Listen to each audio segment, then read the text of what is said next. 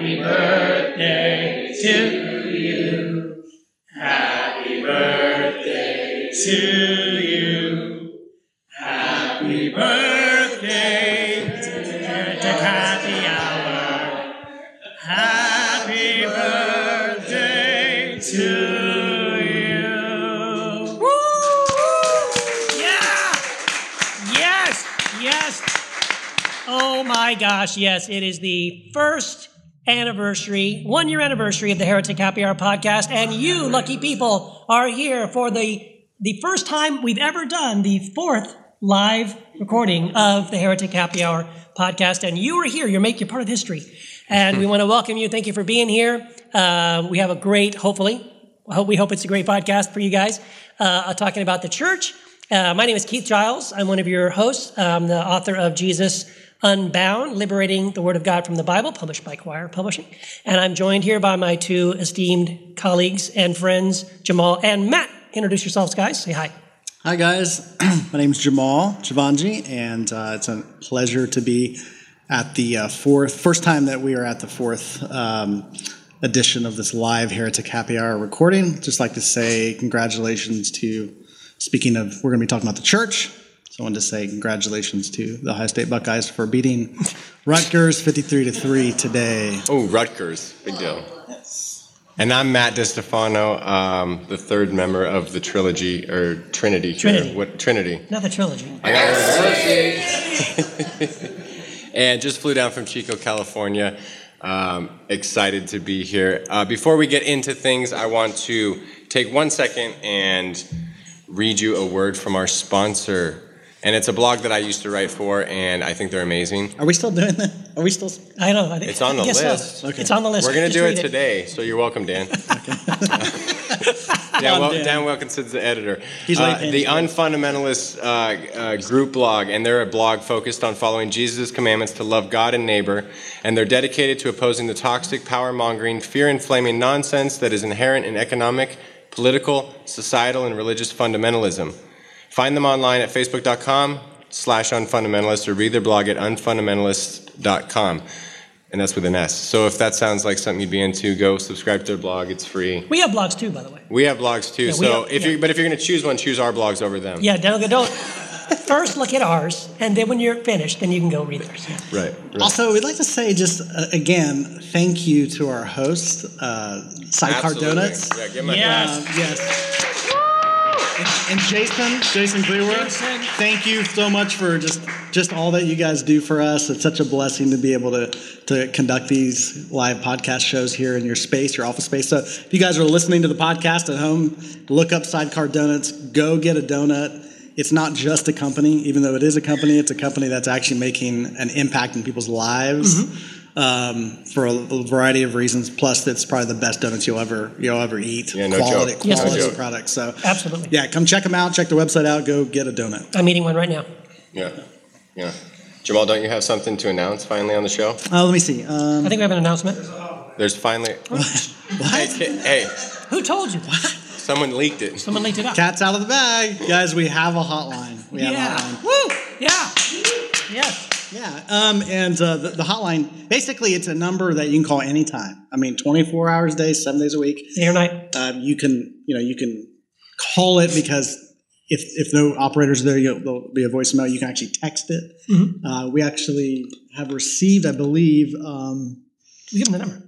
Let me give you the number. Someone I want to call right now. Yeah, let me see. The number is 240-3-HERESY or 240-343-7379. And I believe we had somebody who heard about this hotline somehow, and they called the number within the last week or two, and they left a message. So can we cue that up? Hey, what's up, guys? This is Casey from Michigan. Just wanted to let you guys know that I love your podcast.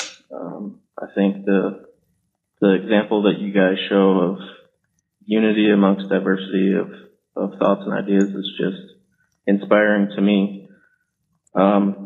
I also wanted to throw a little question out there for you. I was listening to episode 15 about being a wretch, and especially Keith and Jamal seem to be going back and forth on the idea of what our nature is as humans. And I wanted to throw a question or an idea and see if you guys could talk about it a bit. What if instead of having a sin nature or something like that, we have a good nature, a nature found in Christ, but we often can forget about this nature, and that's when we move into making decisions that lead to sin and stuff like that. So, yeah, I was just wondering, what if it, instead of a, fall from grace or an original sin, we have an original forgetting or a forgetting of grace that leads to all of the chaos that's in the world. So anyway, thanks again for the podcast. I love it, and keep up the good work, guys. Bye. Cool. All right. Well, what do you think about that? His take on that? Well, first of all, we appreciate the call from the caller from Michigan, even though he's from Michigan. It's okay. Is that okay? It's okay. Yeah. It's probably why it took a little, yeah. took a little while. Yeah, I'm sure. It's a great. I actually like how he put that. I think his proposition was that we have our truest nature is our Christ nature, is our good, holy, pure image of God nature. That's our truest nature. But then there's a part of us that doesn't know who we are. And so when we live from a place where we are ignorant or we've been lied to, that's really the key. A lot of us have been lied to about who we are. I believe we've been lied to just through circumstances. I think a lot of us come into the world with an inherent sense of deficiency. We feel that we're lacking. We feel that we don't quite measure up. There's something missing. We need to do more, be more than we actually are. And then religion comes along and puts sacred language around that and says, yeah, it's actually true. Creates theology behind it, but it's all a lie. So we've been lied to about who we are. We've actually not been told the truth about who we are. So I believe that when we live from the lie of who we are, then that's where all sin comes from. It comes from this place of feeling like you lack or that you don't quite measure up. And then you do things to try to measure up, which then leads to all the problems that we see in the world. But if you truly knew who you were and lived from that place, we would all live like Jesus, because I believe Jesus is the example of a human who knew who he was, and he came to tell us who we are. Yeah. And this is, if you're listening at home and you're playing the drinking game, this is the time to take a shot, because I'm going to agree with Jamal. And this is something that he and I think maybe all three of us agree on this one.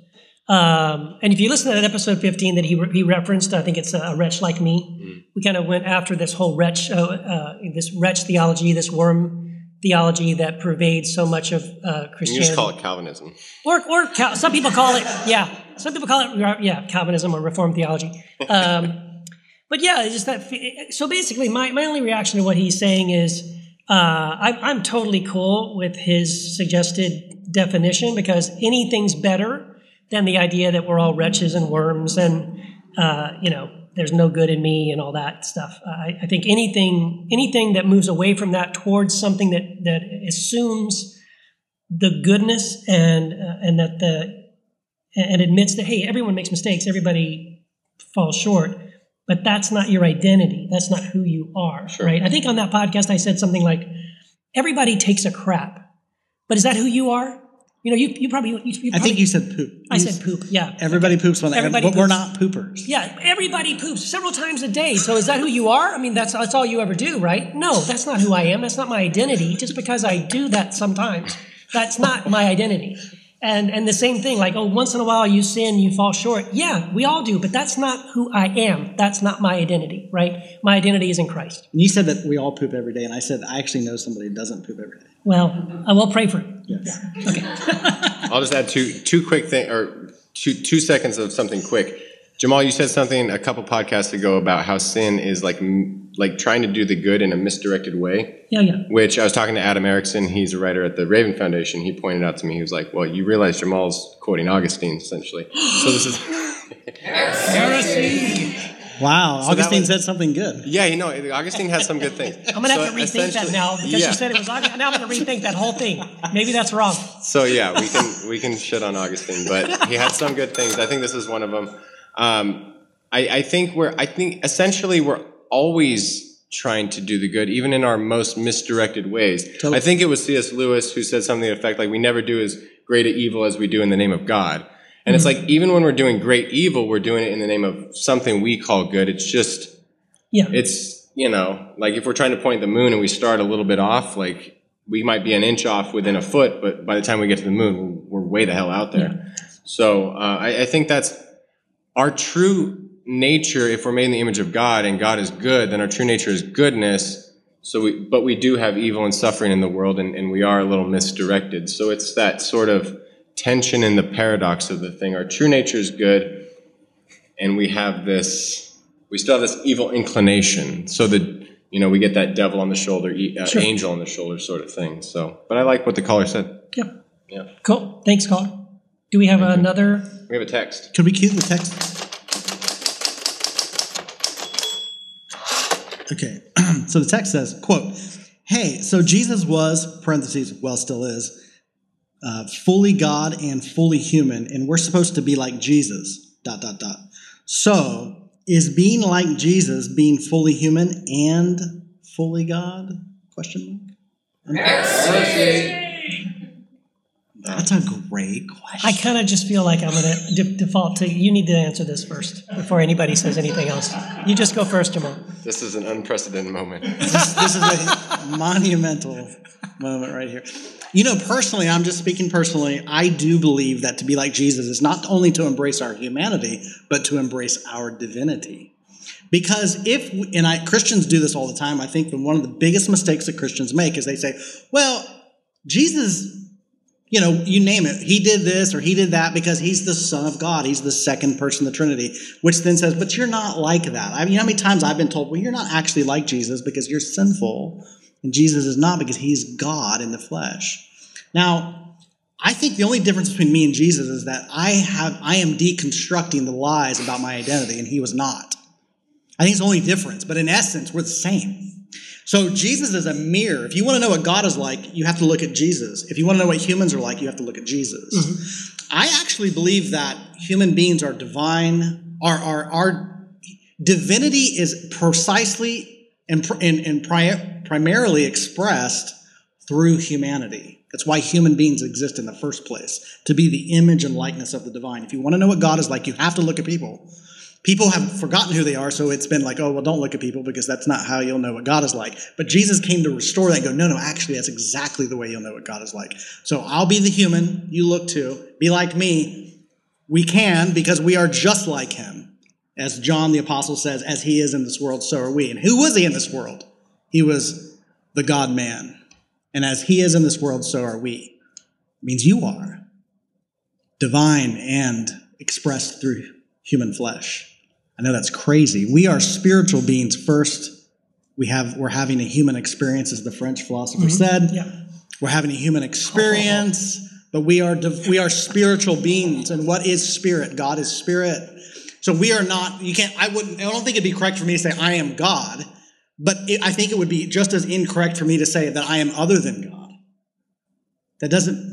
I'm not the totality of God, but I certainly am the expression, the image and likeness of the divine. Mm-hmm. Just like Jesus can say that, so can I.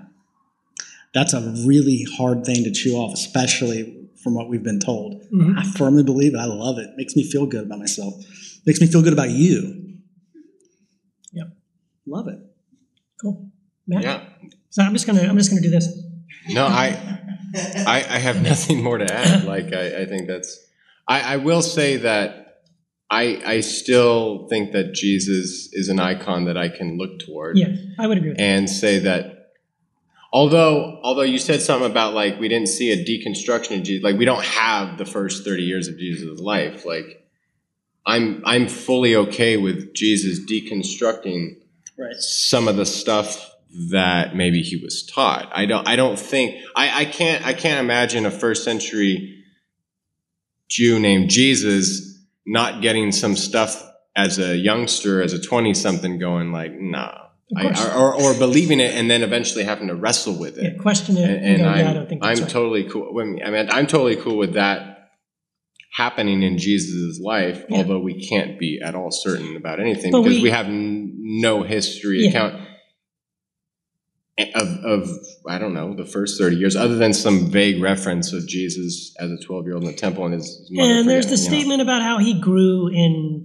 stature and faith or whatever. Sure. Right? There's that, and that could be the only little hint of a reference of what. But what we do know is that when Jesus does arrive on the scene, starting at the Sermon on the Mount, everything he's saying and everything he's doing and everything he's about is completely subverting the existing religious system and teaching of the time. Sure. Right. And you know that because the Pharisees' reaction to him wasn't, "Oh, good job. Yes. Amen, brother. We agree with you." It's, "How can we kill this guy?" Right. And why? Because he was going completely against the grain of everything they stood for and were about. So however Jesus got there, he was there one way or the other. He got there. And I agree, again, take a drink at home, with what Matt and Jamal said. I agree with Matt probably on that caveat that I do think Jesus is meant to be our blueprint. He's our lodestar for how we would use him as an example to follow. But right? I think the fact that we can use him as an example is evidence that we are like him. Right. No, and I agree with you again. Sorry, people at home. I also agree with you. The idea that I reject that notion that Jesus was the Son of God, therefore. We're not expected to do those things. Right. That goes completely against everything Jesus said, and even what the apostles said. The idea that we see over and over again reemphasized by Jesus and by the apostles and even by Peter is the idea that, that's what grace is all about. Grace empowers you to live a life the way Jesus did. And that's the point. Totally. And I think this is where the founding fathers, so to speak, of Christianity have really screwed us up with some of the creeds. And one of the things I hate about the creed, the Apostles' Creed. What do you hate about the creed? I freaking hate one line that says that Jesus is the only begotten Son of God. That is such bull. It's such bull. He's not the only begotten Son of God. He's one of many. He's not the only one. Like there's never been. Who are you? Who do you think we are? Right. We're just like these secondary. We're like the leftover adopted children that kind of get included in, but we're not quite the stature. So God really loves Jesus. You are okay.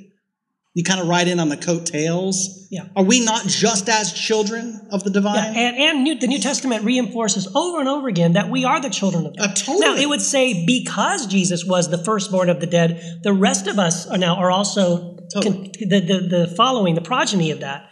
And so, yes, it's not the idea that he's the only and there's no other. No, he's the first, and the rest of us are continuing. We are all children of God, sons and daughters of God, right? And that is reinforced all through the New Testament. And first in the sense of example, in the sense of that. But yeah, it's an interesting point. I'm being told we need to move along. And so it's time to also let you know that we have a Patreon page. If for those of you who just can't get enough of the Heretic Happy Hour, we have a Patreon page. And those of you who support the podcast financially, we record bonus content and sometimes little bonus interview clips and things like that and post, cool stuff. And that's on patreon.com/Heretic Happy Hour, as you might guess. And we also have some cool swag and stuff here available as well. And I have to mention, we hit our first goal on the Patreon page. Thank you very much, everyone who contributed.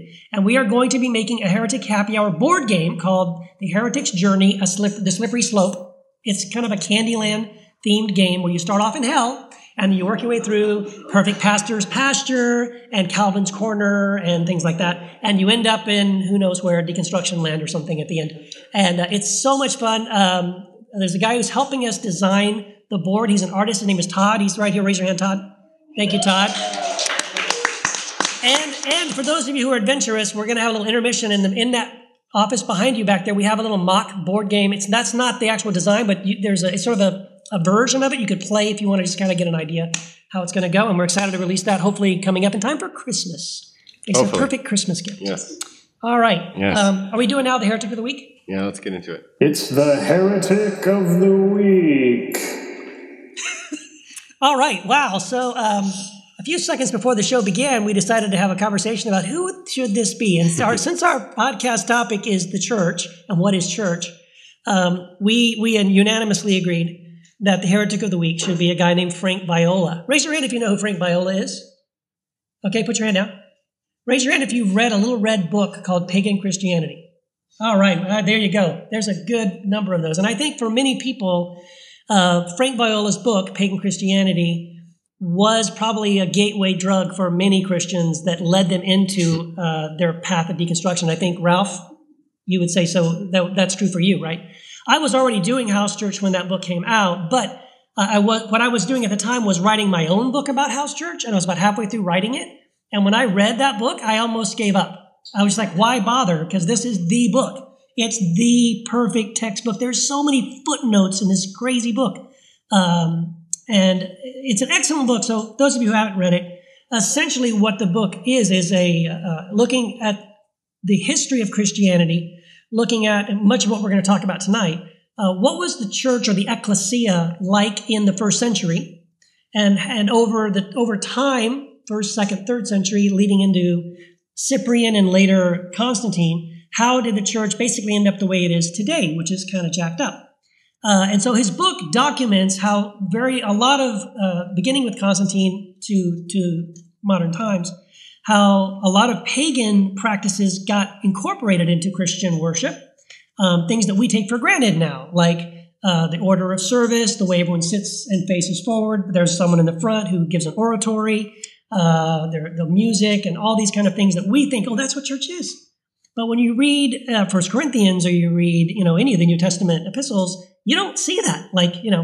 And we're going to get into that a little bit in our podcast. So Frank Viola is somebody who, with that book, radically changed so many people's ideas of church. And I even know pastors of churches who read that book and are no longer pastors. They were just like, you know what? I can't participate anymore. I can't be a part of this system anymore. And because they just they had no understanding of how we got here and what they were doing. So anyway, I don't know what else. Do you want to say something about the book, or? And I think you summed it up pretty well. I mean, I don't know if we want to talk about. I think for the listeners, if you've heard of Pagan Christianity, if you've read it, or if I read it, it was really instrumental in my journey. It really, rocked me. It kind of confirmed what I was kind of coming to understand. In my spirit, I kind of came to some of these conclusions, but I didn't have the language or the facts historically to back it up. But Pagan Christianity, it's written by Frank Viola and co-authored by George Barna, and did a lot of the research behind it. But basically, it's meant to expose a lot of the hypocrisy of the evangelical. No, I mean, I would even specifically the Protestant world, because in Protestant Christianity, people say, well, we do think the Bible is our source of authority. So the Bible is our authority. We base everything on the Bible. And of course, he's saying, well, actually, no. Actually, most of what the church does, it has nothing to do with the Bible. It actually is more repackaged even Roman Catholicism. Yeah.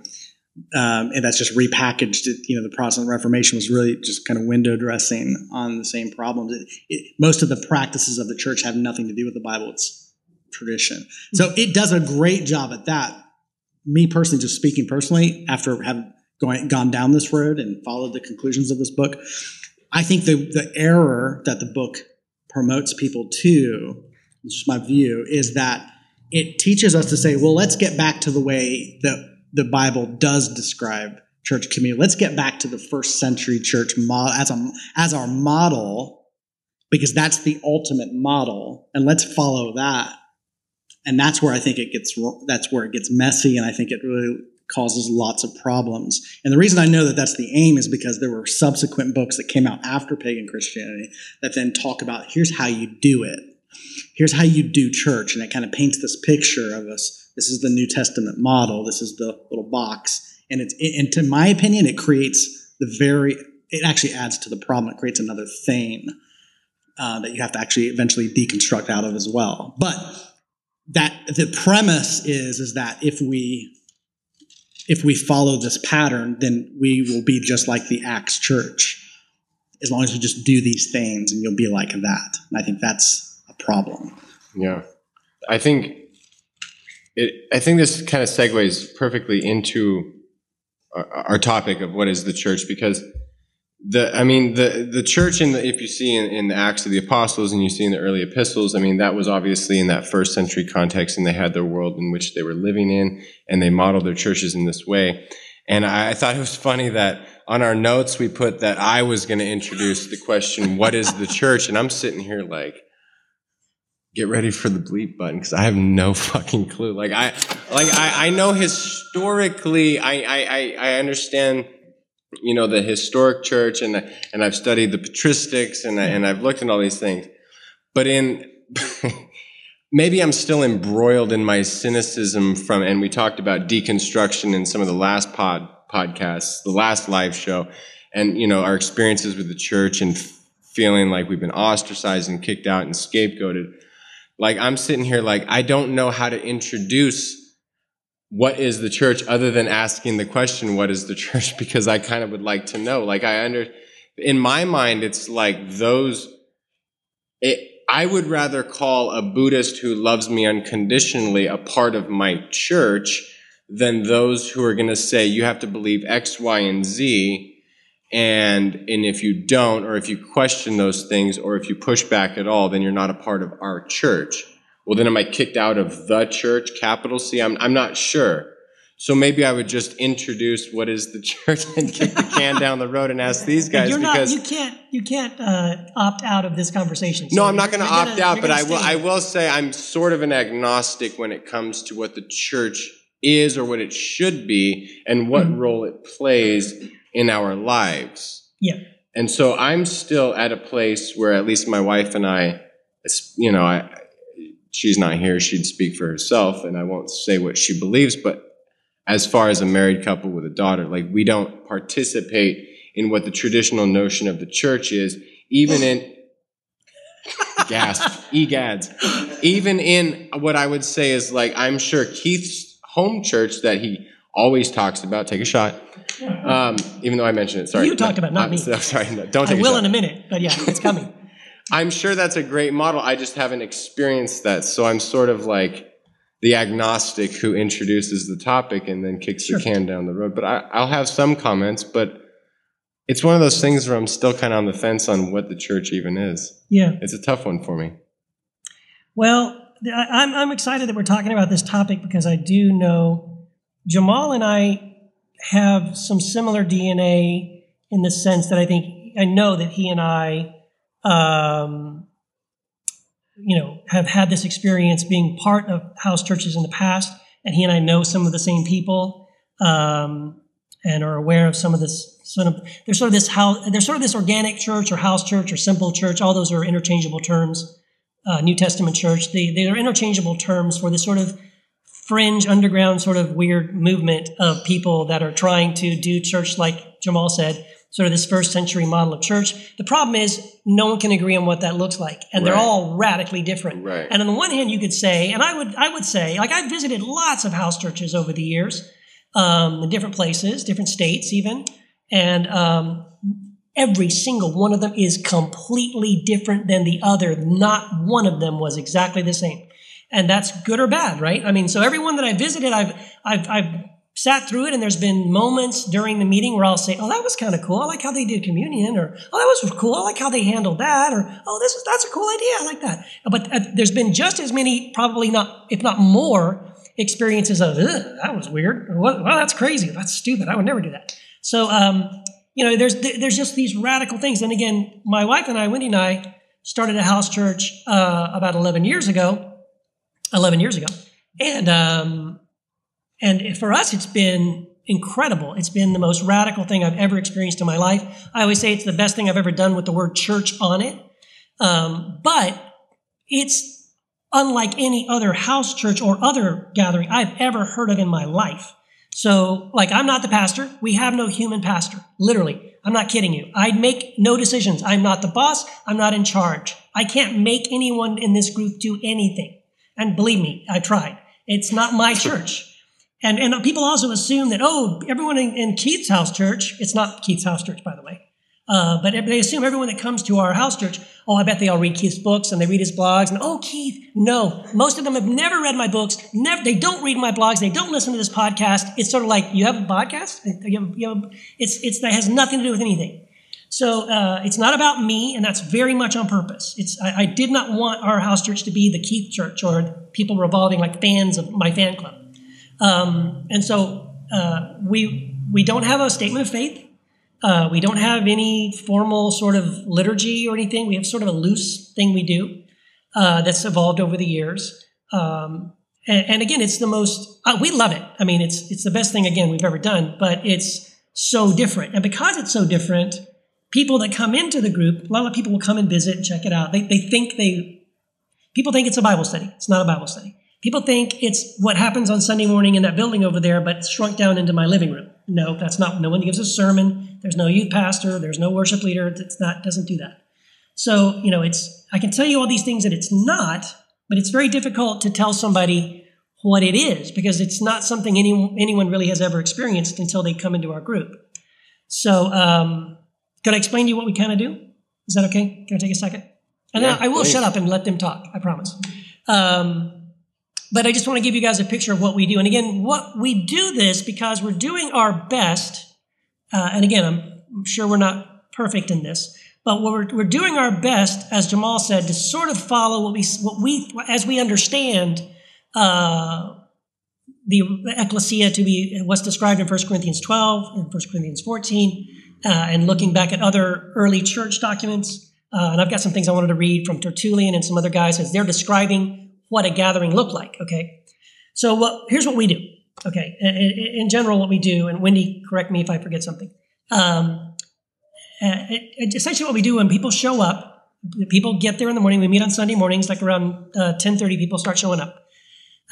There's always some, fellowship, hanging out, how you doing, how was your week, blah, blah, blah. But then it's like, okay, let's kind of get going. Once everyone's there, let's get going. And then we spend about 20 minutes, maybe 35, maybe sometimes 40 minutes. It kind of depends. There's no one's got a stopwatch, where we just sit in silence, frankly. And we're not inviting the Spirit to come. We're not asking Jesus to come because he's already there. He's been there all along. It's more about us recognizing that he is there, that he's always there. He'll never leave us or forsake us to him or gather him in the midst. He never left. But it's more about us just orienting ourselves to say Jesus he's in the place, he's in the room. And then much as you would do if right this second Jesus walked in that door physically, we could all see him and he stood in the middle of this room, you wouldn't give a crap about anything I had to say or anybody else had to say. What would we do? Jesus! Oh my gosh, Jesus, wow! We would all talk to Jesus. We would, we would be gathered around Jesus. So that's what we try to do. We spend time, again, recognizing that he is in the room. And then we act the way we would act if he was in the room. So if we talk, we don't talk to each other about, hey, did you see that movie? Oh, dude, did you see what happened? Did you see what Trump said? It was crazy. No, well, we don't talk to each other because Jesus is in the room, right? We talk to Jesus. If we speak, it's to him. If we pray, it's to him. If we read a scripture, it's about him. If we sing a song, it's to him. It's a Jesus-focused meeting. And our goal is to have a meeting with Jesus, not a meeting about Jesus. And again, that's not easy. I want to tell you, we've been doing this 11 years. It's really only been the last 3 or 4 years we've even gotten close to this, till we were all on the same page. It only takes one person who doesn't get this to just scratch the record and we're off in a tangent, right? So it's really difficult, and we've gotten to the point where everyone gets it. We understand what we're doing and why we're there. And so we spend as much time as possible focused on Jesus. Again, no one's clicking anything and saying time to change gears, but we just sort of sense when we're shifting. And typically out of that singing, waiting, talking to Jesus focus time, we practice what many house churches, now this part many house churches are used to, which is the open share time, which is where we encourage everybody to have something to share that encourages the body, right? That 1 Corinthians 14, Paul says, when you come together, brothers, each of you has a word, a hymn, a tongue, an instruction, interpretation, etc. So the idea is that everybody, young, old, male, female, we don't care. Everyone has a chance to share anything of Christ that they want to. Again, if it's something that edifies the body, if it helps us all in our desire to follow Jesus. Again, that's our low barrier. We have no statement of faith. So anyone who's in that room has to be someone who is willing to spend about 4 hours focused on Jesus. We know right away if someone's serious about that or not, right? Most of them within half an hour are like, man, how long is this going to go? 4 hours, oh my gosh. So you either want to be there and you want to be focused on Jesus that long with everyone else, or you do not. And it's sort of like it's easy for people to like opt in or opt out. Like, this is for me, not for me. But we have the open share time. No one's compelled to share. If they have something to share, they're welcome to. If they don't, no problem. We'll take time to pray for one another. If someone needs prayer, ministry time, something like that.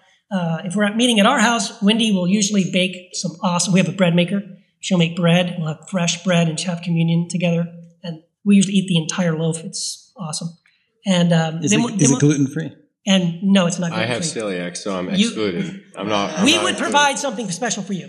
We've done that. No, we've done that before. We have people in our group before that had celiacs, and we made something special for them.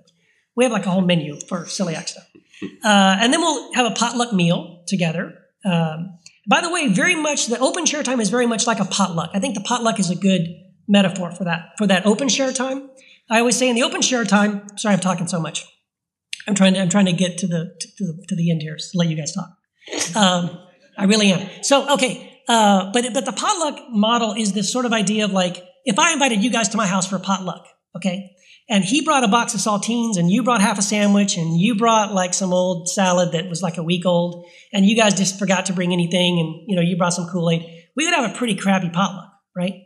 But if I invited you guys to my house for a potluck and the minute I invited you to the potluck, you start thinking, oh my gosh, what can I make? Oh, my grandmother had this awesome spaghetti sauce. What do I need? I'm going to get the ingredients. I'm going to go shopping. I'm going to get it all together again. And then I'm going to start cooking it. And then right before, I'm going to put it together. And I'm going to put it in the oven. I'm going to take it out of the oven. Oh, man, it smells so good. And I'm going to walk into Keith's house. And when I walk in the house, everyone's going to turn and go, what is that? Oh, my gosh, this is great. And they're going to eat it. And I'm going to watch them eat it and enjoy it. And I'm going to go, yes, this is so great. I got to bless them. That's what we do. That's what open share time is. In other words, I'm encouraging everyone who comes to bring something of a blessing that's like that. Most of the time, and you maybe can relate, when I went to traditional church, and I was a pastor at traditional church for many years, you drive to church either driving thinking or driving home thinking, either I hope I get blessed today, or you're driving home going, nah, I wasn't really blessed today. In house church, it should be this way. You're driving to church thinking, I hope I get to be a blessing today. If everyone comes expecting to bless everyone else, guess what? We all leave blessed. Everyone gets a blessing. And I believe in 1 Corinthians 12, we can get into that a little bit later. I think that's what Paul is talking about. The whole idea of a body is not one guy doing everything. It's every single one of us being necessary and important. You matter. You're important. If my liver stopped working right now, my whole body would know it. Oh my gosh, right? Every member of the body is so important. Everyone is necessary. Everyone matters. And we need you. The body, we all need one another to work. Okay. And so that's the model we've been operating under for the last 11 years. And for me, it's been beautiful because again, I'm not the leader. I'm not the pastor. I'm not controlling it. It's so much of what I've done is this. I don't control anything. I don't control the agenda. I don't control how things go. And many, many times, and I'm almost done. And many, many times after a meeting, I'll say, that sucked. Now, you know what? I got nothing out of that. And you know what? That's okay because it's not my church. And that maybe that Sunday it wasn't for me. It wasn't about me. Awesome. That's great. As long as the people that needed to get blessed got blessed. Awesome. Because it isn't about me and it isn't about my agenda or my ego or any of that. So that's what we've been doing. But I know many people in house churches that is not their experience. They're still experiencing some control. They're still experiencing someone or some system that's put in place that sort of attempts, I think, and I know this is true because I've seen it and I've experienced it when I visited other places. There's these systems and things that are set in place. I know it's intended for good, but what it ends up creating is something toxic where it's not spirit-led, it's still man-led. And I'll also say every house church I know that's been planted with that model doesn't exist anymore because they die within a couple of years. Because again, I think it's quenching what the Holy Spirit wants to do, which is to be in charge of it and leading it and having it be Christ as the center of it. So sorry, that's my speech. And I'll let you guys talk now. You said a lot of things. Did I? Did I say the things? Just a little bit. We're almost out of time. Okay. I would say, I guess my questions then would be like, okay, is that the model of the New Testament? And it sounds like in some ways it is. in some ways, obviously, you're working within a 21st century context, and Sure. it's always going to manifest different than a first century context. That's fine. course. I would say then, me personally, I live in Chico, which is about 8 hours drive away. I'm obviously not going to go to your church. Right. And I would say, if I'm being totally frank, I'm not sure I'd go to your church if I lived here. Right. Simply, That's and great. that has nothing to do with you. No, that's fine. Like, it has all to do with me and my situation. Yeah. I guess my question would be, am I still a part of the quote unquote church? Yes. Like, I would say, what is the difference between your church and what would yours be the church, and would this, what we're doing right here, not be the church? Or when I hang out with my Buddhist best friend every weekend, is that not the church? Yeah. Even though he would not profess the Nicene Creed or the Apostles' Creed, Sure. or would say, I want to set up a house church like they did in the Acts of the Apostles, Well, it still seems church to me. If you're sitting there loving other people and trying to be, I want to share my life in love with you. Who cares what we call it? Right. Right. Yeah. No, and man, that's awesome. I'm glad you brought that up, because I think what I'm describing is a way of gathering and a way of meeting. And I'm describing my experience of church. However, I agree with you that my definition of the podcast, what is church, has radically shifted. To me, church is basically God and the people of God. That's it. Well, who are the people? So my question would be, who are the people of God? People who Jamal's getting close to that mic. Go, he's like, I got this. Jump in. Okay, I think for me personally, I like to. I think when people think of church, they think of community, but I think we should not do that. So the idea of church, I think it's so messed up. Just like the idea, the word God is so it's got such baggage. So the term church has such baggage. Maybe we can just put that aside for a minute and say, let's think of community. Community is very natural. Community is not something you have to be taught. Community, you don't need an instruction manual. You don't need a owner's manual. You don't need to be told. The book of Acts didn't read the book of Acts. But the folks in the book of Acts, they weren't reading Acts. What? Wow. It was just very natural. Interesting. They weren't like studying the Bible. One time I went to this church. One time I was a part of this church that was like, we're going to do they loved expository preaching line by line. We're going to do line by line expositional series on the book of Acts about how to do church. I'm like, wow. That's exactly not how to do it. Like, that's exactly what they didn't do. Yeah. But we can do that. Right. But it's like this idea, like, community isn't something complicated. Children do it all the time. We've been doing it since you're kids. It just is. Now, when I was a kid, my brother and I, we used to play house. I know that sounds weird. I have an older brother. We'd play house, and we'd act like the mom and dad, and we'd just play house, and it would be cool. We'd play like this was a family. And I think that's what a lot of people are doing with church. They're playing house. It's not real. It's real for a moment. It feels real in that moment, in that setting, but you have it a couple hours, you go. It's not real. Come on, seriously. It gets real when it's just natural every day. And that comes, community is something you have to learn how to perceive. It's not something you create. If you have to create it, then it has a beginning and an ending. It starts, it finishes. It's very localized. And then you have to decide, and then you start making up, even though people say they don't have rules, what makes this my church versus your church? What makes this different? Where are the boundaries? All these kinds of things. There's all these boundaries. I honestly believe that everybody is the people of God. Every person is. All people belong, whether they know it or not. They may not know it. It has nothing to do with what you believe. Babies belong. They don't have any beliefs. It doesn't change. It isn't somehow now you need to believe something for you to belong. All people belong to. Everybody belongs to everything because there's only one thing. It just all belongs. Everything belongs. My friend Mike, who's a Zen Buddhist, he grew up in the church, still works for a church. We were talking about this, and I said, he said, everyone is in Christ What difference does it make if they don't know it? Right.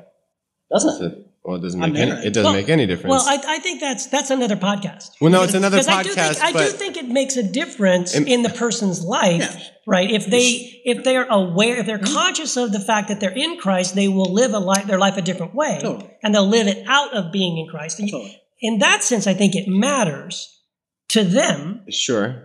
Absolutely. No, I think our beliefs matters. I think it matters how we perceive ourselves. It matters. But it may not matter in the sense of where we all end up. They don't. It doesn't mean they don't belong because they don't know. Right. It doesn't mean they don't belong. Right. It just means that, but the problem with church though is that you do belong or don't belong. Mm-hmm. Well, either you're a part. Every church. I have never met a church. I don't care how healthy or who it is. I have never met a group of people that gather around an idea that don't feel like they're a part of our church. Well, then that means some people aren't a part of your church. That's fundamentally a problem. Well, see, that would be my question. It was like, well, so in that sense, who's not a part of the church? Nobody. And people will like to make a difference with it. Well, that's the local church versus the universal church. Well, who's in the universal church? That's what I guess. That's the question. Like, who's in the big church, capital C church? Yeah, like, what is that church? That isn't.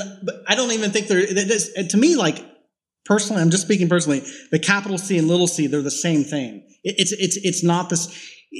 The reason that church causes so many problems for people is because it's unnatural. I don't care how good your church is, how good the group, whatever it is. People are awesome. It has nothing to do with the people not being awesome or the purpose being awesome. Give it enough time, and it's going to create problems in people's lives. And the reason for that is it's the same reason that I look in the military. People in the military. There are a lot of problems in the military. Suicides are happening at an astronomical rate. More people die of suicide in the military. Again, it's not about the military. More people die by suicide in the military than in combat. PTSD is off the charts. Why? A lot of people don't ask the question. Like, well, how we deal with it. But why is it happening in the first place? Because human beings were not meant to be in environments in which you are doing these things. We're not meant to be under these high-stress environments where we're killing people. That causes fundamentally problems. If you look at people experience PTSD and abuse and problems in church settings, and this applies across the board. I don't care what kind of church it is. The only way out of that is if you're not involved, and then you're shamed for that. By the way, the less involved you are, you're shamed for that. But the more involved you get, the more problems you have. And the reason you have more problems the more involved you're in the church is because it's unnatural. It's my personal view. It's fundamentally unnatural.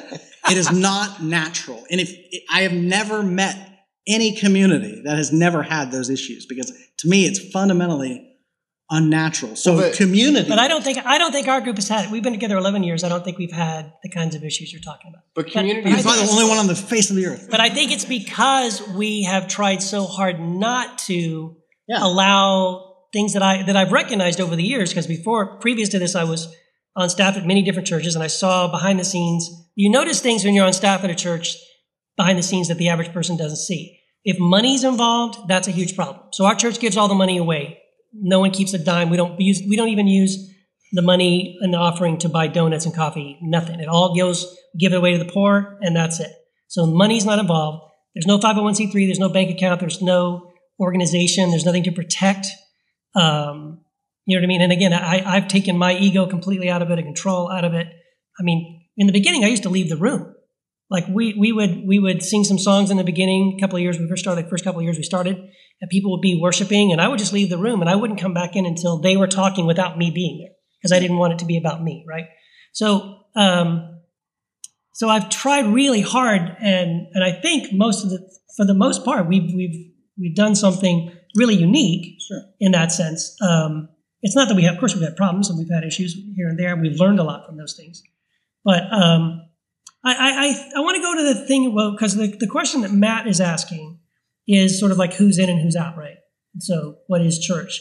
And church in the sense of, is church only Christians? Right? That's what you're saying, right? I think essentially what I'm saying is that do I go to church when I go to my friend Mike's house and we have a bonfire and we smoke some weed and we have some wine?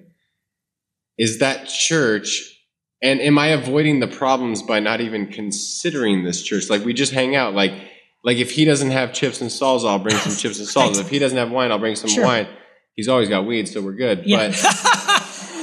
But like, am I just avoiding all the problems by not calling it church? But So- is that still church? Because if you want to be literal, Yeah, wherever two more are gathered, it's like, well, yeah. we're gathered in love. I would die for this guy. Yeah. He would die for me. That's right. We hang out for the last 5 years and we've written a book together and we talk every week. Like, is that not more Christian in the truest sense Yes. than any church experience I've had? Like, I would literally do anything for this Yeah. person and his wife, Yeah. and he would do the same for my wife and my kid.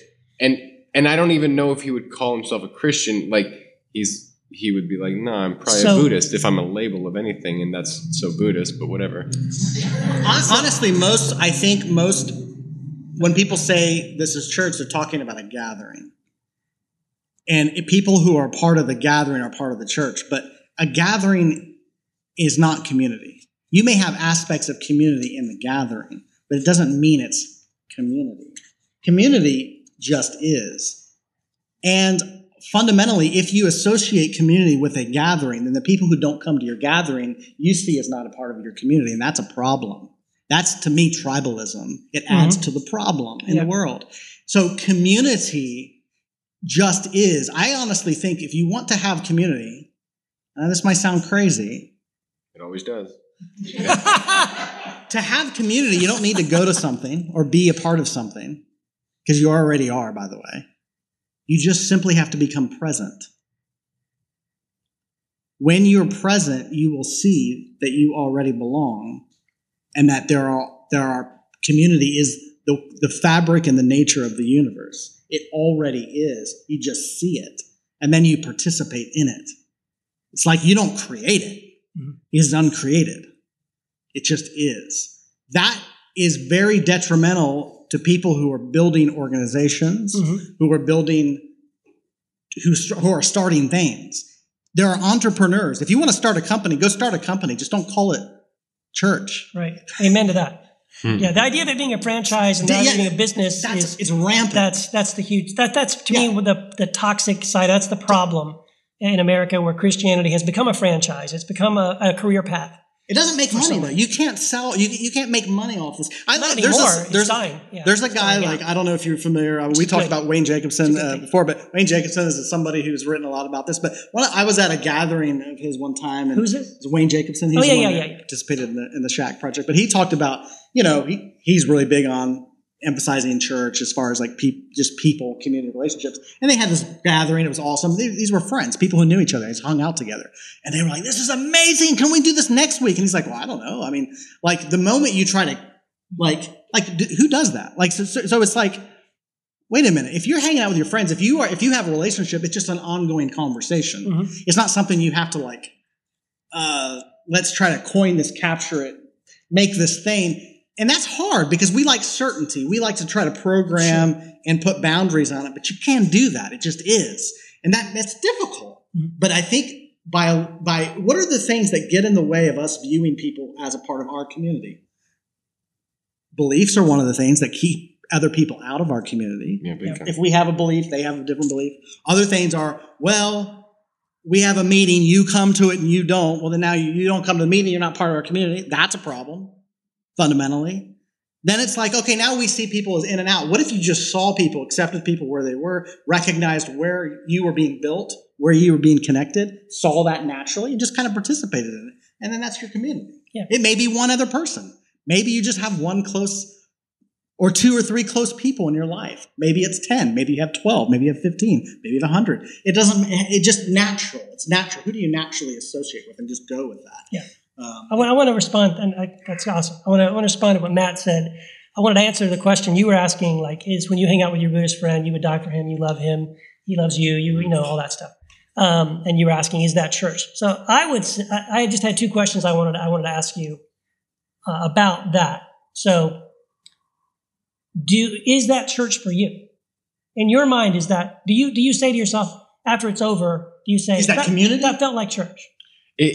I don't think that in a natural way. If you had to ask me the question, I'd say this is what I think would be the spirit of what I would define as church. Okay. Good. In a way, but I just don't naturally see it as that. I just see it as spending time with someone that I care So, about. and my second question is, when you are hanging out with your friend like that, and obviously you keep doing it, so there's something happening there that's really a good thing, that Sure. you're both getting something out of it. Sure.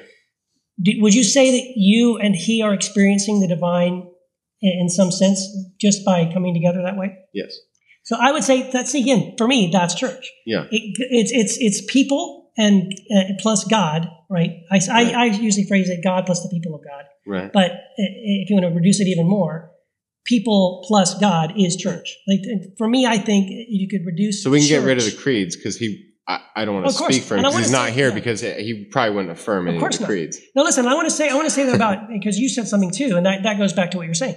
That the idea of like beliefs create this in and out thing where you have to believe, the creeds or a doctrinal statement. That's the reason why our house church doesn't have a statement of faith.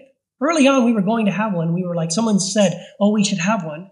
And I was like, oh, I guess, yeah, we need to have one. And I was like, well, let's look at the Apostles' Creed, and maybe we'll do the Nicene Creed or something like that. And then it was very early on, one of the brothers in the house church just said, no, what are you talking about? The minute you do that, and this is historically true, every time the Christian church has tried to bring unity by creating a doctrine or by creating a statement of faith, it has instead created division. That's why we have thousands of denominations right now. Those things don't create unity, right? And so that shifted our thinking completely in our house church. So everyone that's in our house church right now, I don't know what they believe because I don't ask them, and when we're together, we don't focus on doctrine. So we believe all sorts of things. Someone called us once. Someone said, I was trying to describe what our house church is like, and someone said, "Oh, you guys are like the miscellaneous Christians of Orange County." I said, "Yeah, that's right."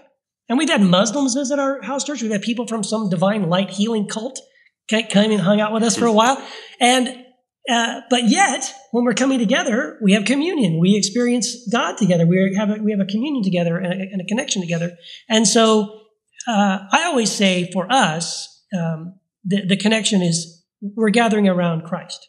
For us, that's why we're there. That's the thing we agree on, right? And for me, I believe that that's what Paul's getting on when he says in Galatians that we are all one in Christ Jesus. Our unity is in Christ. It's not in our beliefs or our doctrines or our opinions. But those things are different. Those things will. But Paul, I think Paul's.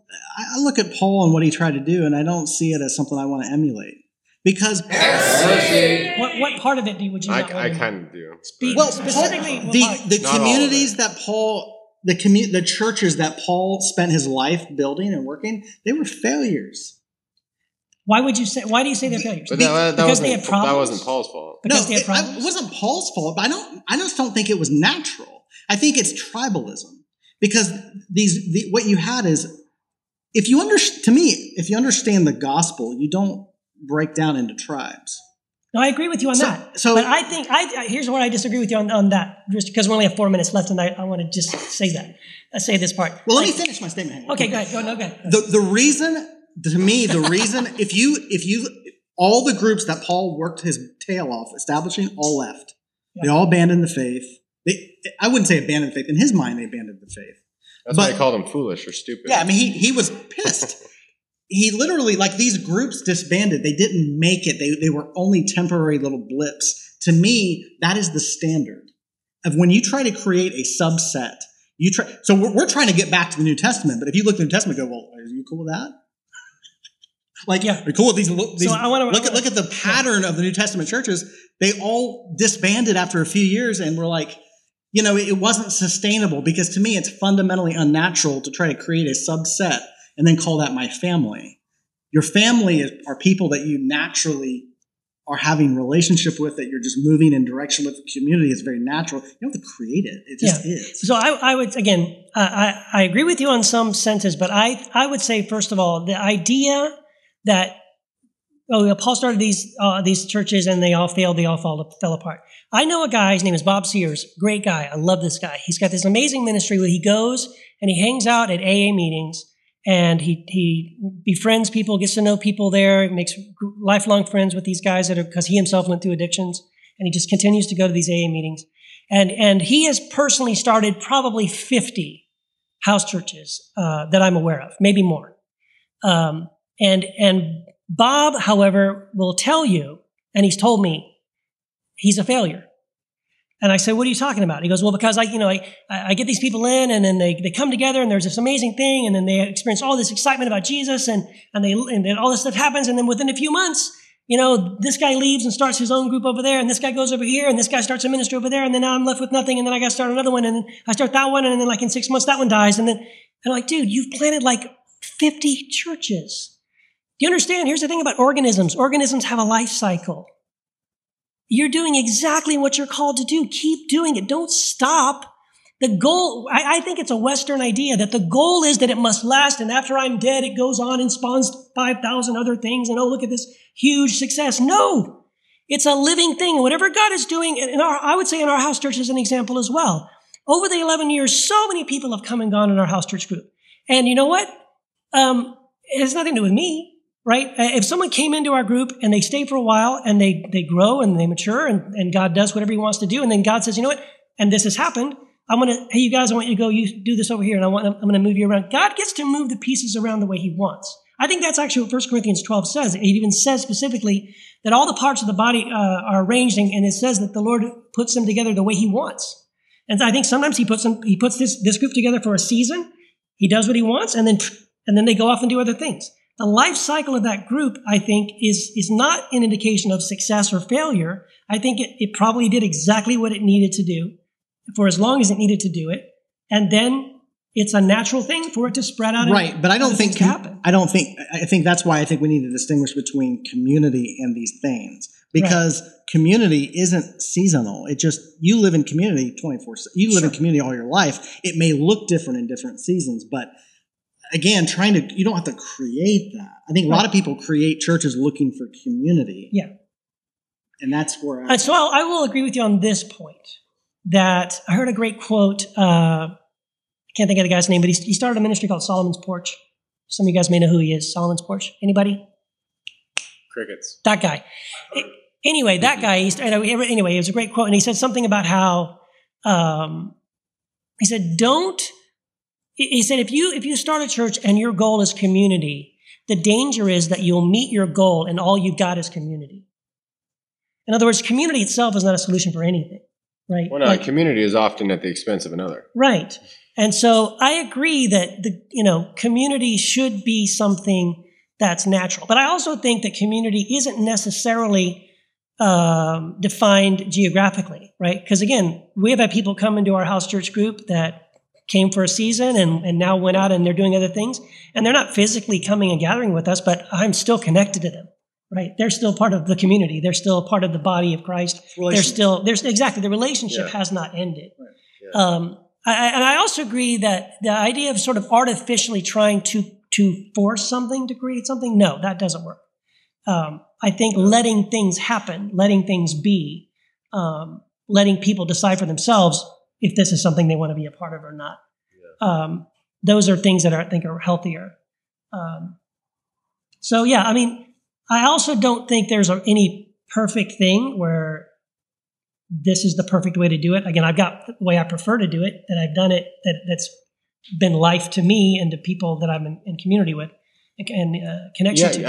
As long as you realize this is not the blueprint for it. Because I would honestly just my own shit that I have, I think I'd be really uncomfortable in your church. And that's cool though. But that's me. That's totally cool. So it's I have lots of friends who don't go to my house church and that's cool. Yeah. Because it's not for everybody. I got it. Right. Yeah. Right. But yours would be unique, I think, in that, because most churches just want you to come. That's why they put those signs on there that either scare the shit out of you, or at least where I'm at. I saw one that said eternity has two choices. Which one? Life has many choices. Eternity has two, and I was like, what is this? Is this really? I mean, this can't be a church, but yeah. The real question is, what does it mean to someone come to your church? What does that mean? Even does that mean they come to your meeting? Then we're defining the church by a meeting, which I think is problematic. Mm-hmm. And the other thing is, well, someone's not a part of my church. Well, how do you know they're not a part of your church? Is it because they don't come to your meeting or they don't believe a certain thing? So what if we just drop all that and say, well, there's certain people I experience community with, and there's certain people that I don't.